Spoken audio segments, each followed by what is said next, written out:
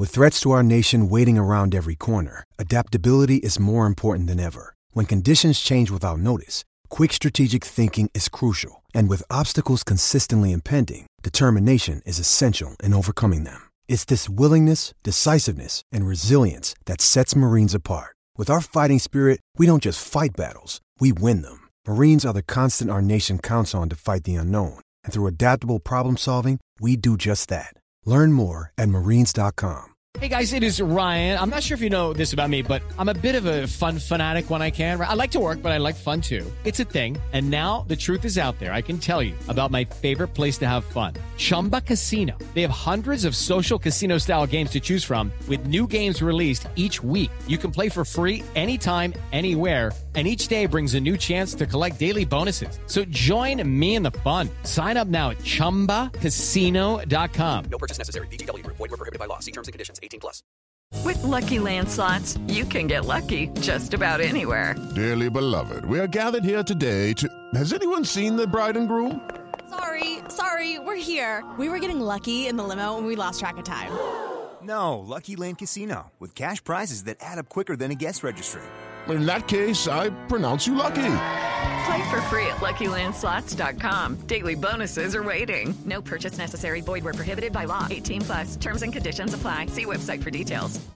Football Social Daily with German Doner Kebab. Fancy something different for tea? Get takeaway delivery now via Deliveroo and Uber Eats. Hello, this is Football Social Daily, the only daily Premier League podcast, which right now may not actually be daily, but still has its eyes firmly fixed on the English top flight. Today, as is every Friday during this weird period, it's our AQA show. It's our turn to answer your questions that have come in via Twitter and Facebook and Instagram, and we'll do our best to rattle through as many as possible in the next 40 minutes or so. I say we because the me is Jim Salverson. It becomes a we with the addition of Steve McNaughton. Hello, Steve. Hello, Jim. Hello, Marley. You okay? I haven't introduced Marley yet. You've just blown the surprise. Marley Anderson is on the podcast as well. Hello, Marley. Hello. Thank you, Steve, for that wonderful introduction. You're welcome.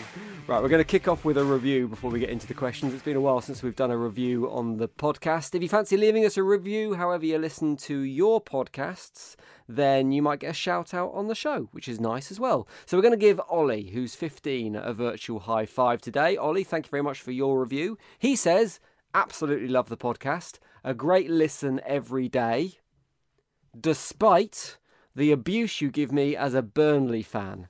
Especially he's going back to what he likes now. He says, especially like the unbiasedness and the controversial opinions. Keep up the good work and please give Dyche a little praise. So I do. Yeah, you do. Marley, you know what's coming, mate. Sorry, Ollie. You're the chief Burnley hater amongst us. So first off, I think you need to apologise to Burnley and Ollie. I'll apologise to Ollie, but I'm not on every day, Ollie, so you know what I mean. And secondly, I think you need to say something nice about Sean Dyche. He's got a lovely voice. Fair enough. Right, we'll crack on. He has a great worm selection that he eats as well. Right, before we get stuck into today's questions, there is another Premier League meeting today between the 20 clubs. We might get some news on that during the podcast while we're recording, but more than likely it will take a few hours and it won't be out till later this afternoon. So anything that's decided today in that meeting will go through on Monday's podcast. If you hit subscribe on this show, however you're listening, you'll get that as soon as it's ready. Now, one thing that is widely expected to come out of that is a delayed restart to the Premier League beyond the current deadline, which is April 30th, which seems a bit obvious at the moment. And we actually have a few questions relating to the ifs and whens and buts of the Premier League restarting in a little bit as well. So let's crack straight on with the questions. First question, it comes from Daniel Caron, who says, what do you guys make of the rumours about the Premier League finishing the final few games of the season over in China? Steve, you can start on this one. What do you think of this suggestion that seems on the face of it far-fetched? I don't think it's a starter, in all honesty. I think that to move the entire league and the staff, the infrastructure that comes with an entire league of teams and keep them in one place for a let's say, a month to 6 weeks while we get these, I think, 92 games finished off, I don't think is beyond the realms of possibility. I think that the St George's idea is better, and doing it at St George's Park potentially. What do you think about it, Marley? Because for me, it's kind of like, if the games are going to be played behind closed doors, which if the league is going to finish, it seems almost certain they will be played behind closed doors. From my point of view, I don't really care whether it's in the Midlands or whether it's in China or whether it's on the moon, because as a spectator, as long as it happens, I'll only be consuming it via the telly anyway. So kind of the geography of where it's most likely to take place doesn't really matter. It's not really applicable. I thought you had a timeshare in China, Jim. Yeah, I don't know. I was kind of shocked to see this come out, really, with the rumour that we're going to up sticks and get everyone to go to China just to complete these games. I agree with Steve. I don't think it'll happen. However, it just proves how desperate people are to get these games finished and get them done. Because if you see, why China? It's because it's the first country in the world that's got over this virus and is through the other side of it. So it's like everyone's created this rumor of, well, they're over it, so why don't we go there? Why don't we chase the safe space where no one's getting this virus anymore? But in reality, if you're taking so many people over there, there's still a chance that they could get it, and it's still not 100% safe, and it's still not being proven that you can't catch this thing twice. So you could be just causing a massive issue if you do that. Obviously, there'll be people more qualified than me to make that decision. However, the people a few weeks back made a decision to play Atalanta versus Valencia in the Champions League, and that's been dubbed the coronavirus ground zero, because within a week after that game happening, Bergamo, where Atalanta are from, and Milan, where the game was played, and Valencia, back in Spain, were the epicenters of the coronavirus in their countries, because 50,000 people went to the San Siro in Milan, obviously a few thousand from Valencia, and many more thousand from Bergamo, which is only a small city anyway. Probably, I think it was a third of the people in Bergamo went to that game, and that just proves how easily it can spread at football matches. And even if you were to let Chinese fans in, which would please the Premier League officials, because they've talked about the 39th game in recent years, haven't they? And looked at it as a money spinner. They may be looking at this as some way to kill two birds with one stone and make a bit of money out of it as well, that they've lost during the lockdown period. But I just think it's a crazy way of thinking it, really. I think there's probably more safe options that we can do in England, whether it's playing games at training grounds, asking about St George's Park, playing games at neutral venues or something like that without any fans, because I think we are resigned to the fact that the games, if they do get played, will get played without fans watching live in the stadiums, and it will be through TV, which I think is the right decision. I mean, safety and money are the two things to consider here massively. The Premier League are considering money, everyone else is considering safety, because the Premier League want to get these games on whatever happens, because they're concerned about having to hand back what I think I heard a number of £700 million in TV money if the league doesn't get completed. From a safety point of view, I mean, we have to do whatever is better for the players and the football team's staff or whoever they need to send out to these places. And if that is China, I think it should be on the table. But as you say, there's a lot of questions around that as to, can you catch it twice? How serious is the pandemic in China? Because there's been a lot of questions raised about whether the figures coming out of there, the genuine infection rates or the death figures are as high as they could be, whether they are even out the other side of it, despite reports. So it needs to be 100% safe for everyone if they are to even going to look at that. But I think what we really want to happen as football fans, as the Premier League, is we want the Premier League to be finished by some means. And we don't want a situation similar to what's happened in Belgium, where they've now cancelled the league. And I know you know a bit more about this, Marley. They've just basically called the league off and gone, well, that's it. The standing stand. Yeah, they have. However, there's a caveat to that in the fact that there was only one game to go in Belgium. So it was similar to England having 38 games played rather than 29 that we do at the minute, because everything was, most of the stuff was wrapped up. I mean, Club Brugge at the top of the league were 15 points clear. With one game to go, they can't mathematically be caught, which is kind of similar, different to Liverpool's situation at the top of the Premier League, albeit only just. Second place was still up for grabs, but the top four were the top four. And then you've got a very strange system where they can, which relates to the European qualification, because it's a weird style playoff system, which is one of the reasons why the season finished 9 games earlier than us. That's because they have a strange playoff system where there's only 30 games played, and then that's the league done, and then there's a playoff system to determine all the European places, including the Champions League and the Europa League, it's a hard one to get your head around. I spent a good hour on it yesterday trying to understand how it works. So if we've got any Belgian fans listening, please enlighten me, because my head's going south trying to work all this out. But if at the bottom of the team, there's a club at the bottom of the league called Waasland Beveren. They're 2 points behind Oostende at the bottom of the league, and there's a game to go, so they could genuinely have stayed up, but they've now been relegated because of this decision, which I'm sure is going to lead to a court case. Well, that leads to a question from Curtis on Twitter that I'll throw in here because it kind of fits in. He says, is it fair to null and void leagues like they have with the non-league, and what happens to the prize money, etc.? So let's look at this from a Premier League point of view then. And Steve, you can answer this one as a Liverpool fan. It probably affects you more than most. Is it fair to null and void the league at this point, more so than cancelling the league and having the current standings in place? So if you were going to pick one or the other from a kind of neutral point of view in terms of fairness, which would be the fairer option?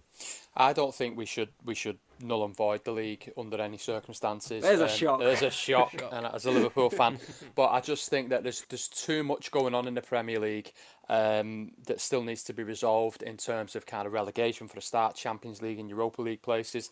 The league's done, as we know. 25-point gap. It's no one's going to kind of claw that back at this point with 9 games to go. When Liverpool only need 2 wins, or 1 depending on how Man City get on.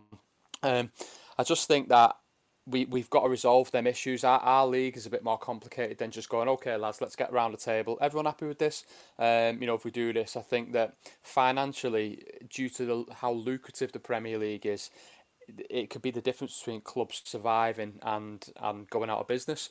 If you're like a Bournemouth, for example, who have spent an astronomical amount of money for a football club that big, they really need to avoid relegation, I think. And then you've got the likes of promotion to be resolved as well. So I'm not a fan of the null and void option. I think even if we were in second place, I think I'd probably still say the same. I'd want the football playing. And I think we've just got to find a way of getting the games played. And I think that's what will happen, because the financial ramifications that would happen from a null and void are astronomical. I mean, like I said, depending on which article you read, it's between 750 and £1 billion, isn't it, in TV revenue? So there's too much at stake in the English Premier League for us just to kind of go and put a pin in it. They've kind of done this in the lower leagues already. I think it's the 7th tier. They've decided that anything below that is cancelled for the season. They start again, they go again next year. And already, even at that level, there are court cases going on. There are people lodging official complaints against the league. And if you times that, because there is prize money and there's promotion and there is the future of football clubs at stake, but if you times that by 100, you probably get nowhere near what would happen with the Premier League in terms of just saying, all right, well, we'll keep it as it stands, you're relegated, or even the other option, you're not promoted. So it's a can of worms, and as you say, the Premier League just needs to be finished some way or the other. It does. And that's what I think they'll be trying to resolve today. I think they'll try and come out with a solution today for that. I think the biggest question mark we've got about all this is the date, isn't it? That's the be all and end all. Is when can we do it, and where can we do it? And I like the St George's Park idea. I think that, getting everyone into like a World Cup setting, and having them in there for a month, and doing the 2 or 3 games a week, and getting everything done and dusted is quite a sensible idea, because I believe they've got 13 or 14, top-notch pitches that, the games could be played on in there. And I quite like that idea. I've accepted that we're not going to, be in the grounds watching the game. Everything is going to be on TV, which I think will make for quite an interesting experience, listening to it with the microphones on and no crowd in there, and hearing everything that goes on the pitch. So I just think that that's a more likely outcome, I think, in terms of getting these games finished. And then they can say to the likes of Sky and BT and Amazon and say, we've delivered the product that you bought off us, and we can go again, for 2021 or 21-22 or whatever it may be. Like I said earlier, there is a meeting today between the Premier League clubs. The date or the deadline, I should say, for getting the league underway is likely to be reset to the end of May. That's the rumours at the moment, which would put it in line with Serie A and La Liga, and probably still seems massively optimistic at this stage. Marley, go on, you got the next question. Yeah, I do. It's coming from Paul on social media that says, do you agree with Matt Hancock that Premier League players should be taking a pay cut during the coronavirus outbreak? And it's funny because I've actually just put something on Facebook about it, and I don't think that Matt Hancock should have done that. I think there's a way and means of doing things like this. Don't get me wrong, the Premier League players earn an astronomical amount of money because that's the money and the level that they're at. The Premier League players and the clubs and the PFA are already working on something, as Gordon Taylor come out and said, and I think that there's a bit more at stake than just going, I tell you what, lads, I'll just throw you 20% of my wages every week for the next 2 months or whatever it is. It's not quite as simple as that. There's got to be I think, due diligence done on it. There's legal ramifications that comes with doing that, and I think it's got to be handled in the correct manner. And I think that when politicians come out and I think essentially throw footballers under the bus like he did, I don't agree with that. I think that the players and clubs would have done it anyway. Some of the clubs are doing it already anyway. I obviously follow my club on social media, and they've made kind of quite a few large donations in places that are affected by the crisis, and the players will do that. They don't need a politician telling them that they must do that. They'll do it anyway, because there's initiatives that they subscribe to. Obviously, I think of the One Matter, the 1%, that he does. A lot of them do that off their own back. So players are conditioned to, I think, giving a bit back anyway, from almost like a CSR point of view, if you like. And I just think that when I seen that on the media channels and the news channels, I thought it was out of order, to be honest. I think it's really difficult to take the comments seriously from Matt Hancock when he's a politician for a political party whose tax breaks and loopholes have done nothing but benefit millionaires and billionaires right around the country to the detriment of the lower paid people. There is no moral high ground that he as a Conservative Party member could be taking here. But there are two sides to this for me. Number one, if I was a highly paid footballer on millions of pounds a year, I'd like to think that I'd want to do something to help out the community and to help out the country at a time like this. Whether I would or not is a completely different matter. You've got to walk a mile in someone else's shoes to really understand whether you do that or not. But I'd like to think I'd make that choice, but it should be a choice and it should be their choice. The second part of it is, I don't know why footballers are being singled out in this argument.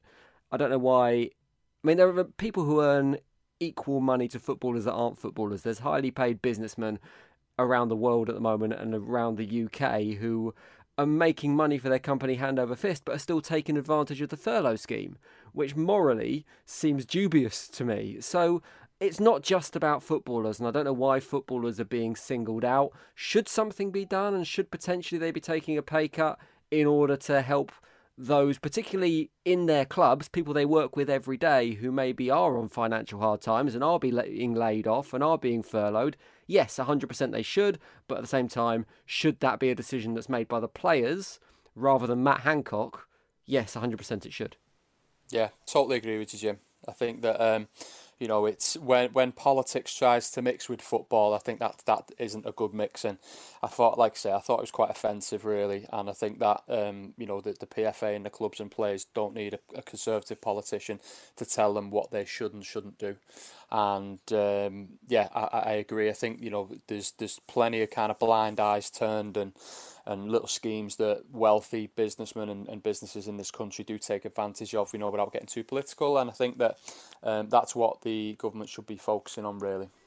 Yep, I'd agree with the pair of you there. I think, especially with it coming from a Tory government, it's very hypocritical when I think the person who best summed this up was Josh Windass on social media on Twitter. I think Josh Windass. Yeah, Dean Windass's son, who's a professional player. He said he retweeted the clip of Matt Hancock, and he wrote, Marcus Rashford has paid for 400,000 people to be fed in Manchester. That's more than Matt Hancock's hedge-funded mates have done, I'm sure. That just sums it up for me, really. Like, players are doing their part. Yes, more could do more. And in time they probably will, because not every club has said what they're doing in this strange time yet, in terms of employees and stuff. But players are out there helping, and more will help. You see Barcelona yesterday doing a 70% wage cut for all the playing staff. That's going to raise God knows how much money for the Spanish crisis going on as well. So there are going to be more players joining this cause to fight it, but for a politician who's quite frankly got bigger things to worry about, like getting ventilators to the NHS and things like that, and giving them 30 instead of 30,000, I mean, this is very, very sort of hypocritical of him to say, well, you should be doing more. Well, if there's anyone going to be doing more in this current situation, it's the flipping health minister.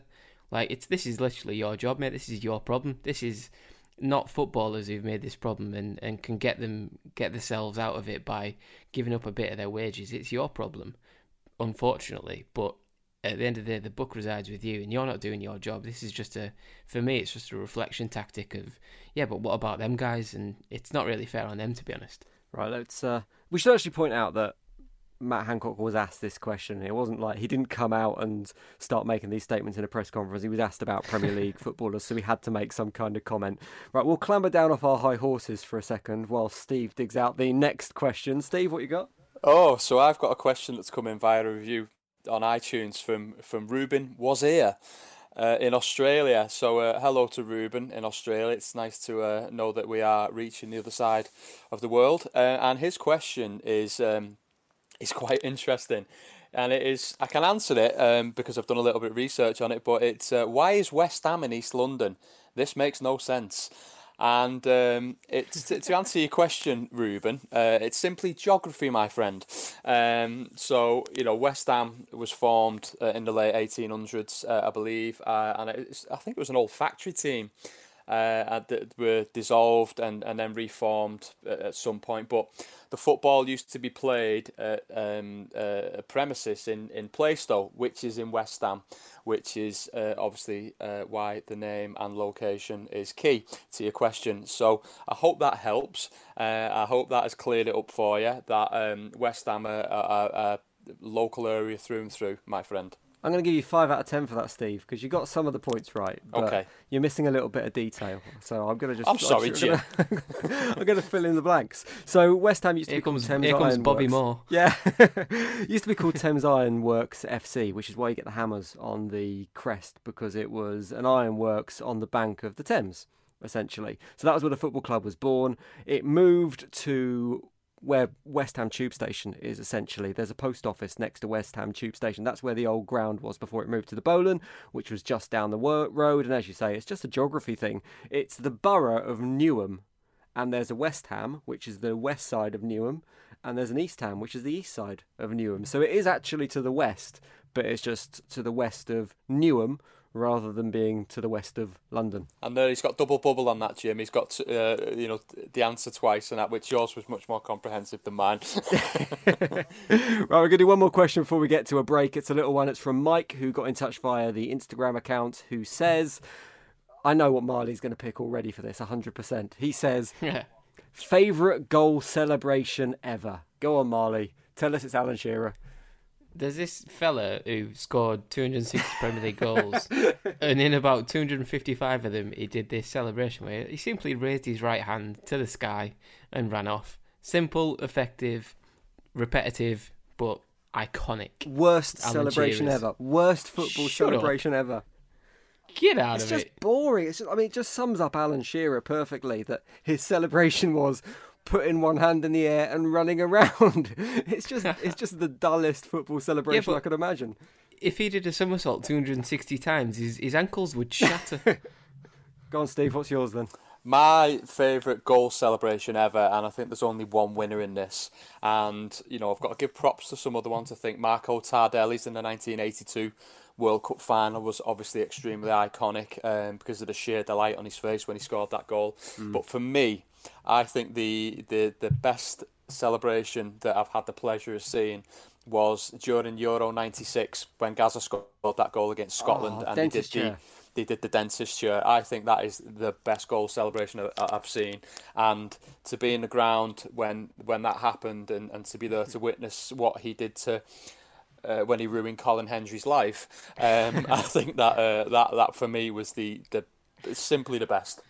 Yeah, that was a good one, because it was in response to the stories in the tabloids as well about the players' pre-seasons and having spirits poured into their mouths in certain nightclubs. So yeah, that was I'm not a fan of the iconic football celebrations, the ones where you've got one guy who does the same thing every again, like Robbie Keane and whatnot, and Alan Shearer. I think it gets a little bit cheesy, but I don't think you can go wrong with the classic Brazilian Rock the Baby. I think that's a decent celebration. Oh, yeah. Romario and Bebeto. Yeah. And you just made me think about Roberto Baggio's celebration in the World Cup as well. The coke-fueled screaming straight into the camera. Was that the 1990 World Cup? That was Maradona. That was Maradona, Jim. Was it Maradona?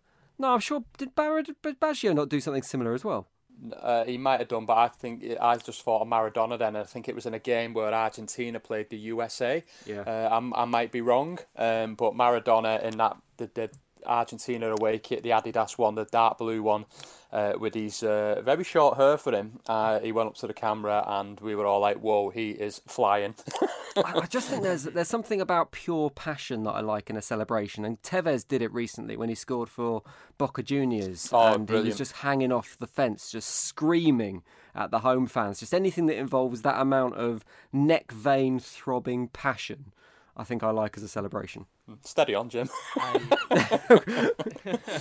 Vein and throbbing in the same sentence. It's probably a good time to take a little break, isn't it? Yeah, I think so. Right, thank you very much for your questions so far. We'll get through a few more in a moment. We're going to take a little bit of a break and we'll come back in a second on Football Social Daily. Football Social Daily with German Doner Kebab. Slow cooked, succulent meats delivered fast to your door. Search for us via Uber Eats and Deliveroo.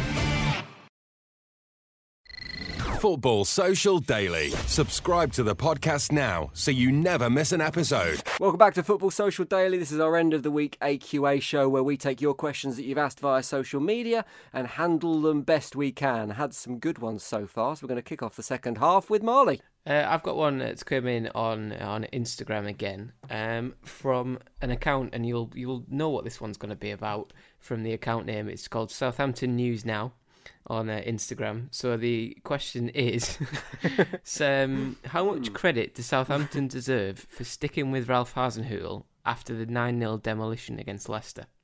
I think they deserve enormous credit for sticking with him, because it would have been very easy to throw the towel in at that point when you've been absolutely humiliated at home against a team that are on the ascendancy and that play good football, but no one gets beat 9-0 at home, and I think that they stuck with him because results didn't pick up straight after that game either. Let's have it right. They did go on a bit of a run at one point, and I think they fell into the relegation places for a bit as well, didn't they? And they just stuck with him, and they stuck with his philosophy and said, listen, we still believe in this guy. He's the man who can get us out of this crisis, and we've just got to trust in the process. And they did that. And don't get me wrong, they've had mixed results since, but they're out of trouble, I feel, at the time being. And there's not a lot of clubs that would do that, and there's not a lot of owners that would do that. And I think that they deserve great credit for sticking with him, because he's a guy who's gone on to get the best out of Danny Ings, for example, who was sticking him in for fun, wasn't he? Before the coronavirus hit. And I think it's refreshing to see that approach from a team in the Premier League, because I think if that was, say, Everton, for example, I don't think they'd have done the same. I think credit needs to go to Hasenhüttl himself as well, because he took that 9-0 game as basically a sign that he needed to change things. And you get managers that go, this is what I do, this is my philosophy, this is what I'm going to stick with, and they just stick doggedly with it as they continue to ship goals. But Hasenhüttl kind of took a look at what he was doing, and he made changes. He made the team press more and work off the ball. He changed from 5 at the back to 4 at the back. He, as you say, he don't know what he did to Danny Ings, but he gave him some kind of magic potion that made him look like the player that Liverpool bought a few years back. And he stuck players back in their natural positions as well, which doesn't seem like rocket science in terms of getting players playing better. But if you play a left winger on the left wing, they're probably going to play better than if you stick them on the right wing. It's just how football works. And Hasenhüttl kind of took stock. He realised that. He cut his cloth accordingly. So yeah, Southampton do deserve credit in giving him the opportunity to do that, but Hasenhüttl deserves credit himself for being able to adapt and change at the same time. Yeah, because Jose wouldn't have done that, would he? Jose would have just kept plodding on, and then it just would have got to an untenable position and then had to move on. But he just thought, I need to evolve here. So he got himself a nice smart haircut and grown a beard, and and everything's been good since. And he's a good manager. Seems like a good manager now, which you wouldn't have maybe said 6 months ago. Yeah, I agree with that. I really like Hasenhüttl because although Southampton were in obviously a lot of trouble for quite an extended period of the season, and then they went on that run where after the Leicester game when they got smashed 9-0, they went on a run of something like 12 games or something with only one defeat or something, whatever it was, and got themselves sort of out of it, and then they've kind of slipped a little bit back into it. But what's impressed me about Hasenhüttl is the fact that he changes things when things aren't going right. So, for example, they got beat 9-0, and if the players didn't believe in the manager to turn things around, then you would have seen another couple of defeats after that, and then the manager ultimately getting sacked, and one of the lurking managerial roundabout idiots coming in like Moyes or Hughes or Pulis or Allardyce or someone, or Pardew, someone like that, who were all out of work at the time. So they could have well easily been into that job if the players hadn't stuck with Hasenhüttl. But I think Hasenhüttl has so many new ideas that like we mentioned before, they aren't just doing the same thing, plodding along and hoping it works each week. They try and play football, which I really like. It doesn't always work, but when Hasenhüttl gets a little bit of money and backing to bring in the exact squad that he wants, I think Southampton could be a very, very good team because they've got youth. They're probably a little bit inexperienced in terms of the players they've got at the back. People like Jack Stevens and Jan Valery aren't the most experienced players. If they have a few sort of solid pros with a bit of talent who come along to Southampton and help those kids grow and develop into good players, I think Southampton could have a good team there in future, because I think the manager is very, very good, and he's probably a little bit better than where Southampton are at the minute. I could easily see him doing a better job with somebody like a top half club like an Everton, or before they got Ancelotti obviously, but someone like that. I do rate him as a manager. I like what he's doing. I like his versatility, and I like his passion. The only thing I don't like is them gloves he wears on the touchline, which are weird, but it is what it is. He's Austrian, so It's a shame we haven't got Niall on the podcast today because he's as a Portsmouth fan, he'd be absolutely spitting we'd stick it at to all them. this praise that Southampton are getting at the moment. But let's have another question. Steve, you've got the next one. Yeah, I have, and it's coming from Tom Dunk. So thanks again for your question, Tom.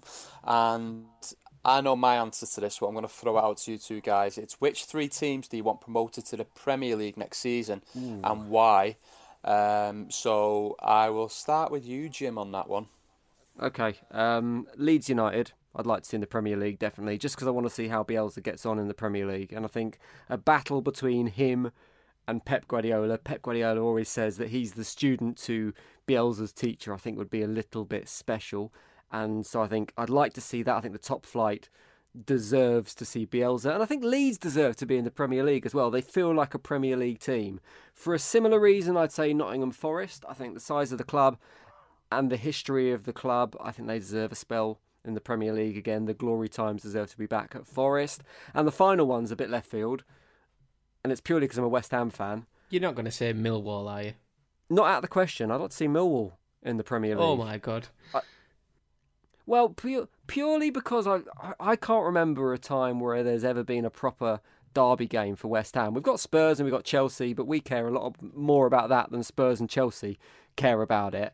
And I'd like to have a derby, just a couple of games of a season, get Millwall up, and then they can get absolutely humiliated and get relegated from the Premier League with like the lowest points total ever or something like that. It would be a really good season. So Forest, Millwall, Leeds United for Jim, me. what if Millwall replace West Ham? God, It's a very real possibility at the minute. That, you know what, that I hadn't even occurred to me. That sent me into a spiral of misery, that has. As if stuff wasn't bad enough, Marley. You have to go and talk about Millwall replacing West Ham. Go on in the then, Premier Marley, League. let's have yours, pal. The one good thing about lockdown is that Jim's forgot how bad West Ham are, so that's a good thing for him. Every cloud and all that. My 3, I would pick Leeds and West Brom, because let's be honest, they deserve to come up in the way they've done it so far. I also want them to come up because I used to work at Leeds. I think they've finally, look, when I worked there, the football was absolutely woeful. But they've always had a little place since I worked there. Like in my head, I've always looked out for their results and that kind of thing. And it's good to see them under Bielsa. I think the Premier League at some point needs Bielsa because it would be a shame if Bielsa had influenced all these managers around the world, and I think the Premier League would be would miss out if they didn't get some sort of taste of Bielsa at some point. West Brom, I think, play good enough stuff to come up and to really have a go next season. If they sign some of the players, like Grady Diangana has been amazing for them this season. He was on loan from West Ham.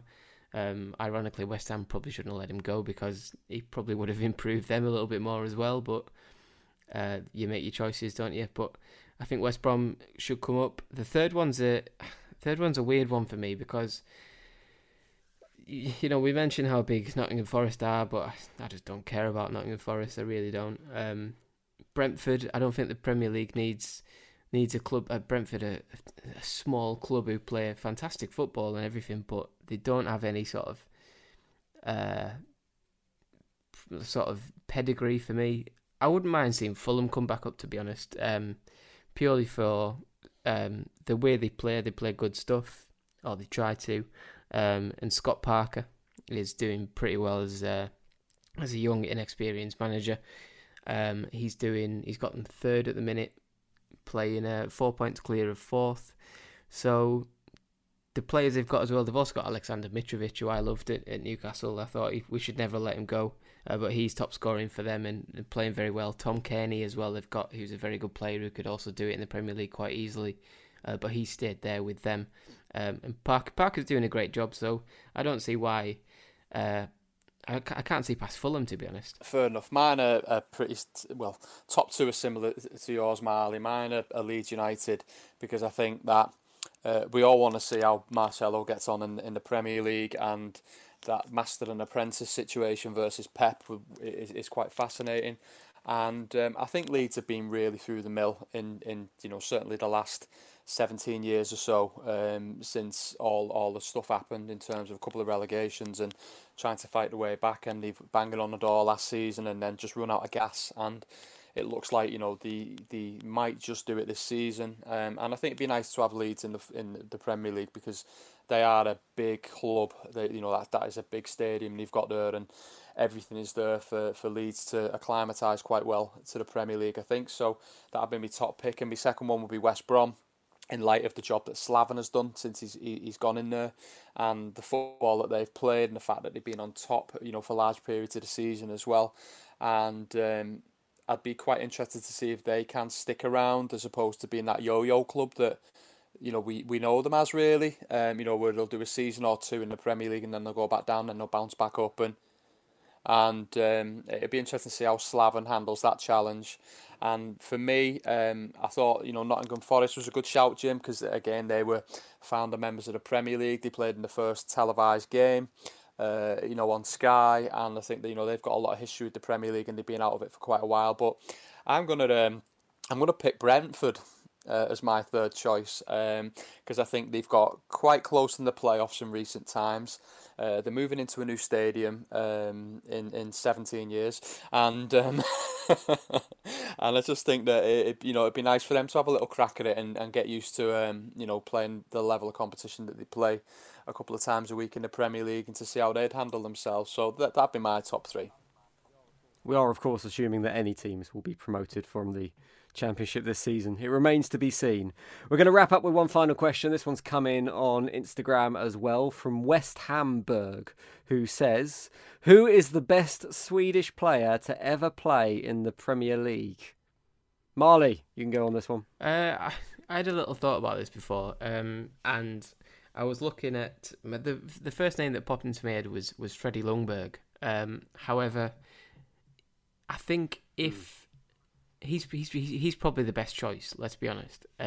But there's a couple of lads who played in a shorter period. Obviously, one's Zlatan Ibrahimovic, who's probably the most talented player. But I think we're forgetting a little bit about Henrik Larsson.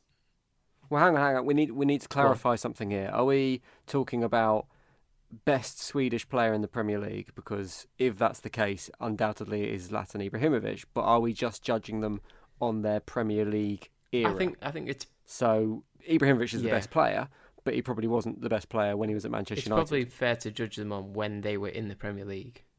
For example, their spell. So, for example, like Freddie Ljungberg was at Arsenal for like 10 years or whatever. So you're probably going to say on level balance, like it's probably going to be him. But Henrik Larsson's spell at Man United was fantastic. We really seen what a top quality player he was when he came on loan from, I think it was Helsingborg or someone, where he went sort of around the houses. He'd been at Celtic for most of his career, obviously, and then moved to Barcelona, then Helsingborg, and then came to Man United for 6 months, and he just fit that way of playing. Even though he'd had a full Swedish season under his belt, he came for the off season when they were on a break in Sweden and came to England to play for Man United. I just think he was excellent. He was so clever. He just understood how things worked and how it was to play in a top side. And the fact that he went as well from Celtic to Barcelona was a hell of a step up. And he didn't look out of place at Barcelona. And then obviously transferred those skills and those skill set that he had to Man United when he came. So I don't think he should go without a mention. Henrik Larsson was outstanding, as Marley's just talked about quite rightly. I think Ibrahimovic has the personality, doesn't he, and brings the kind of showbiz side of it, I think. But Freddie Ljungberg was massively successful at Arsenal for me. He won a boatload of honours while he was there, and he was integral to that team. And obviously, he's still at the club, isn't he? Doing some coaching there, and I think it's quite difficult to look past him. But I was struggling to think of any more Swedes in the league, really. I've got Martin Dahlin, who was at Blackburn Rovers for a bit. I think Ljungberg will get my vote for his longevity, the honours he won, and the impact he had on that Arsenal midfield. Okay, I'm going to go for a slightly unusual choice.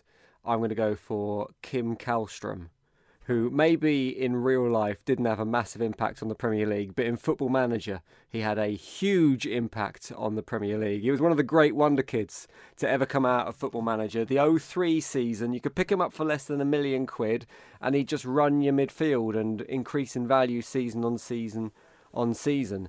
He did play in the Premier League in real life, of course, as well. He joined Arsenal in 2004 season, got injured, played 3 games, and then went back to Spartak Moscow. So in real life, he wasn't amazing, but in terms of my Football Manager career, he was definitely the greatest Swede to play in the Premier League. From Premier League greats, we're going to move on to the other side of the sliding scale, because we are currently undertaking the Premier League World Crap via our social media accounts. It's our attempt to find the worst player ever to play in the Premier League. Currently, we're getting your nominations in. You can do that via Twitter or Facebook or Instagram. You can find us on them. The Sports Social is what you need to search to find our accounts there.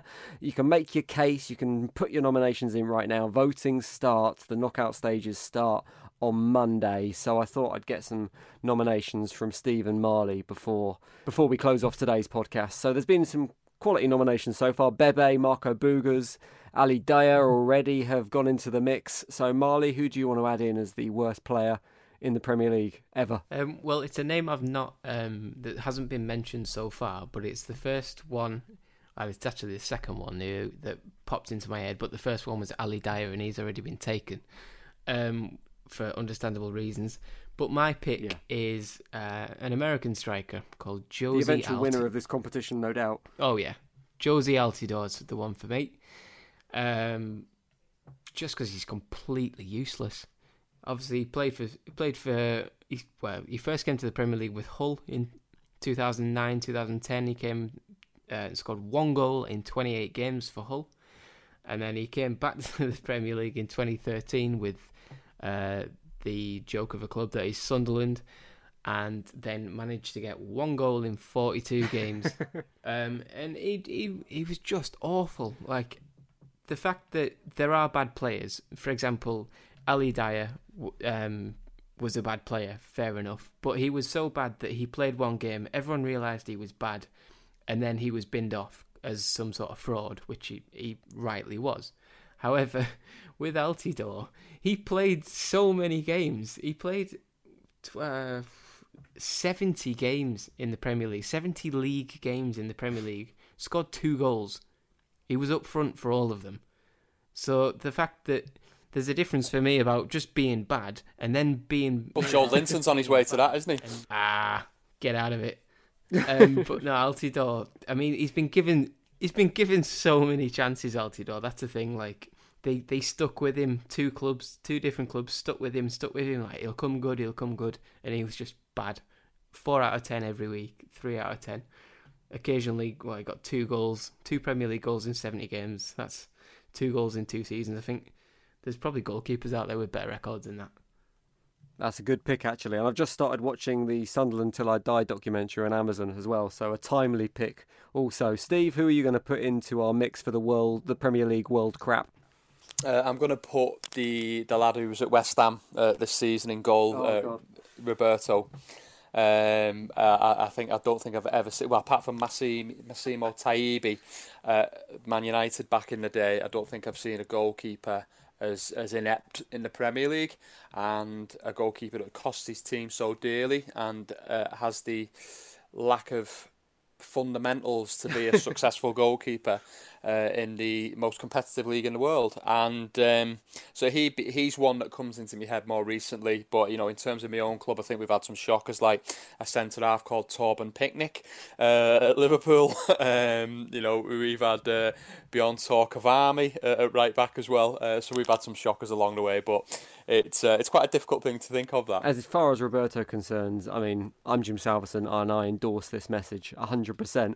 Definitely should be in the mix for the Premier League World Crap. Right, there's some great nominations. Get yours in via our Twitter account at The Sports Social. You can search The Sports Social on Facebook and same on Instagram as well. Get your nominations in. Voting starts and you can get involved to pick your favourite or least favourite players from Monday. Right, that is it for today's Football Social Daily. Steve Marley, thank you very much. Don't forget to subscribe to this podcast so you never miss an episode. All the news from today's Premier League meeting and other stuff as well will be featured on Monday's podcast. So click subscribe and you'll get that as soon as it's ready. And we'll see you next time. Football Social Daily with German Doner Kebab. Fancy something different for tea? Get takeaway delivery now via Deliveroo and Uber Eats.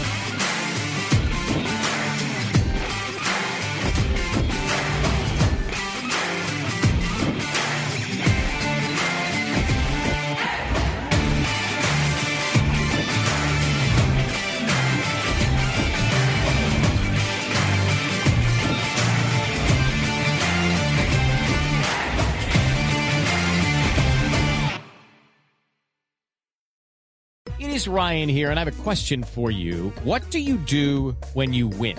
Like, are you a fist pumper, a woohooer, a hand clapper, a high fiver? I kind of like the high five, but if you want to hone in on those winning moves, check out Chumba Casino. At ChumbaCasino.com, choose from hundreds of social casino-style games for your chance to redeem serious cash prizes. There are new game releases weekly, plus free daily bonuses. So don't wait. Start having the most fun ever at ChumbaCasino.com. No purchase necessary. VGW. Void where prohibited by law. See terms and conditions. 18+.